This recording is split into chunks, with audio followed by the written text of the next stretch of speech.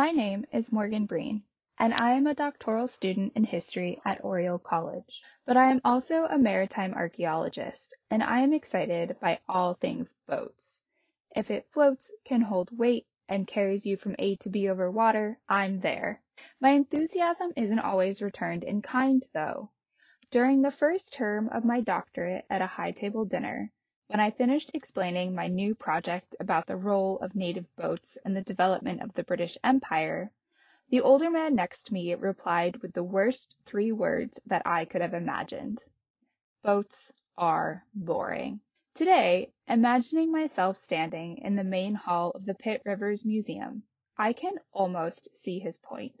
If you look up from the busy collection of wood and glass cases, you will see, hanging from the middle balcony, a collection of watercraft from around the world. These boats are still, frozen in space and time, without their culture, their history, or their watery context. Staring up at their never-meant-to-be-seen underbellies makes me wonder, if this is how I knew about boats, would I find them boring too? But this absence of sensory information presents an opportunity to explore multiple perspectives, to think about why these boats might be important, and how different people might come to appreciate them. I am picturing one boat from the collection in particular, and I invite you to stand in front of it or look at the pictures attached. I'm going to be telling you about the Coromandel Coast catamaran, which is a full-sized example of a boat type from southeastern India, used along the coast of the Bay of Bengal for centuries. Catamarans were originally developed as a fishing craft and vary greatly in appearance and size along the coast. This example is of the type used at Madras, or modern Chennai, in the early 20th century. Catamarans were constructed out of 3 shaped logs and lashed together using coconut fiber rope. The middle log would be longer than the 2 side logs and shaped to form a prow, which would help keep the boat stable while cutting through waves. During the British occupation of Madras in the 18th and 19th centuries, catamarans were also used to maintain communication between the town and ships anchored offshore. Catamaran men would carry correspondence, act as lifeguards, recover lost cargo, and transport heavy or unwieldy objects, such as chain or anchors. Catamarans that were used for fishing, such as the one here, were also equipped with a mast and sail, although these elements are not on display. When not sailed, catamarans were paddled by 1 or 2 men, depending on the size of the boat. Looking at the boat as it hangs, try to imagine it in the environment for which it was built and perhaps used in before making its way to the Pitt Rivers.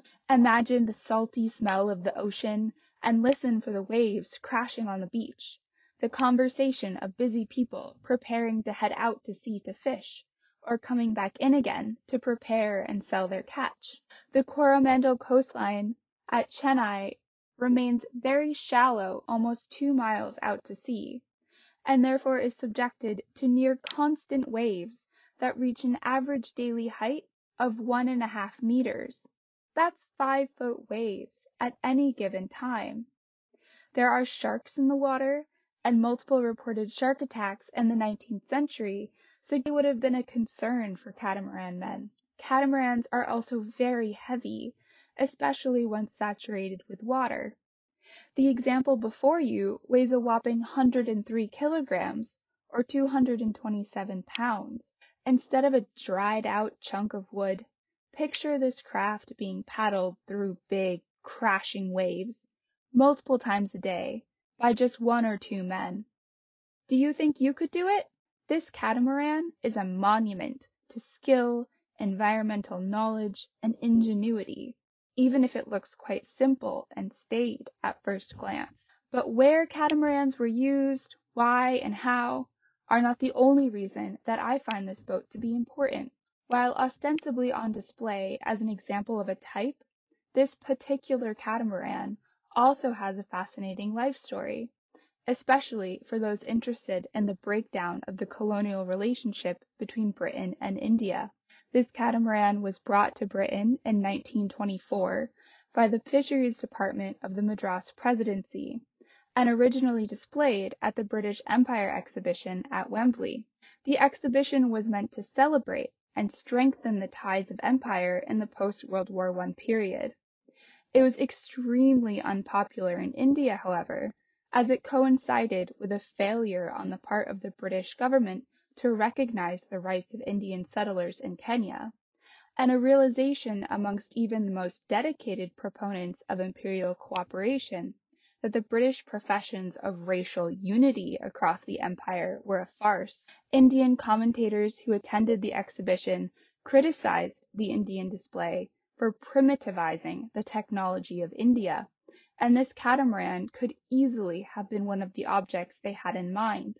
A travel guide to Madras, published just a few years earlier in 1919, classified the boats of the city as crude and antediluvian, the skill required to maneuver them, quote, akin to instinct. After the exhibition closed in 1924, the catamaran was donated to the Pitt Rivers to take its place in a watercraft collection that was being collated for the purpose of creating a notion of progress, drawing lines between the ancient or basic designs of non-European societies and the wonders of British nautical engineering.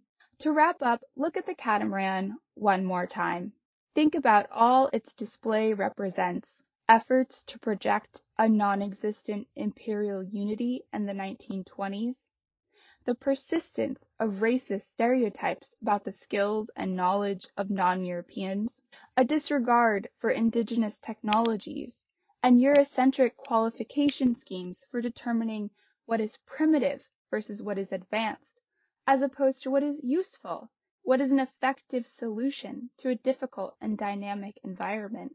Our experience of the catamaran and of the watercraft collection as a whole, suspended above us, frozen in time and space, is just a starting point for appreciating these objects. They not only have rich life histories of their own just waiting to be shared, but stand in as powerful representations of colonial relationships and attitudes towards non-European technologies and skilled practitioners in the 19th and 20th centuries. Thank you for listening.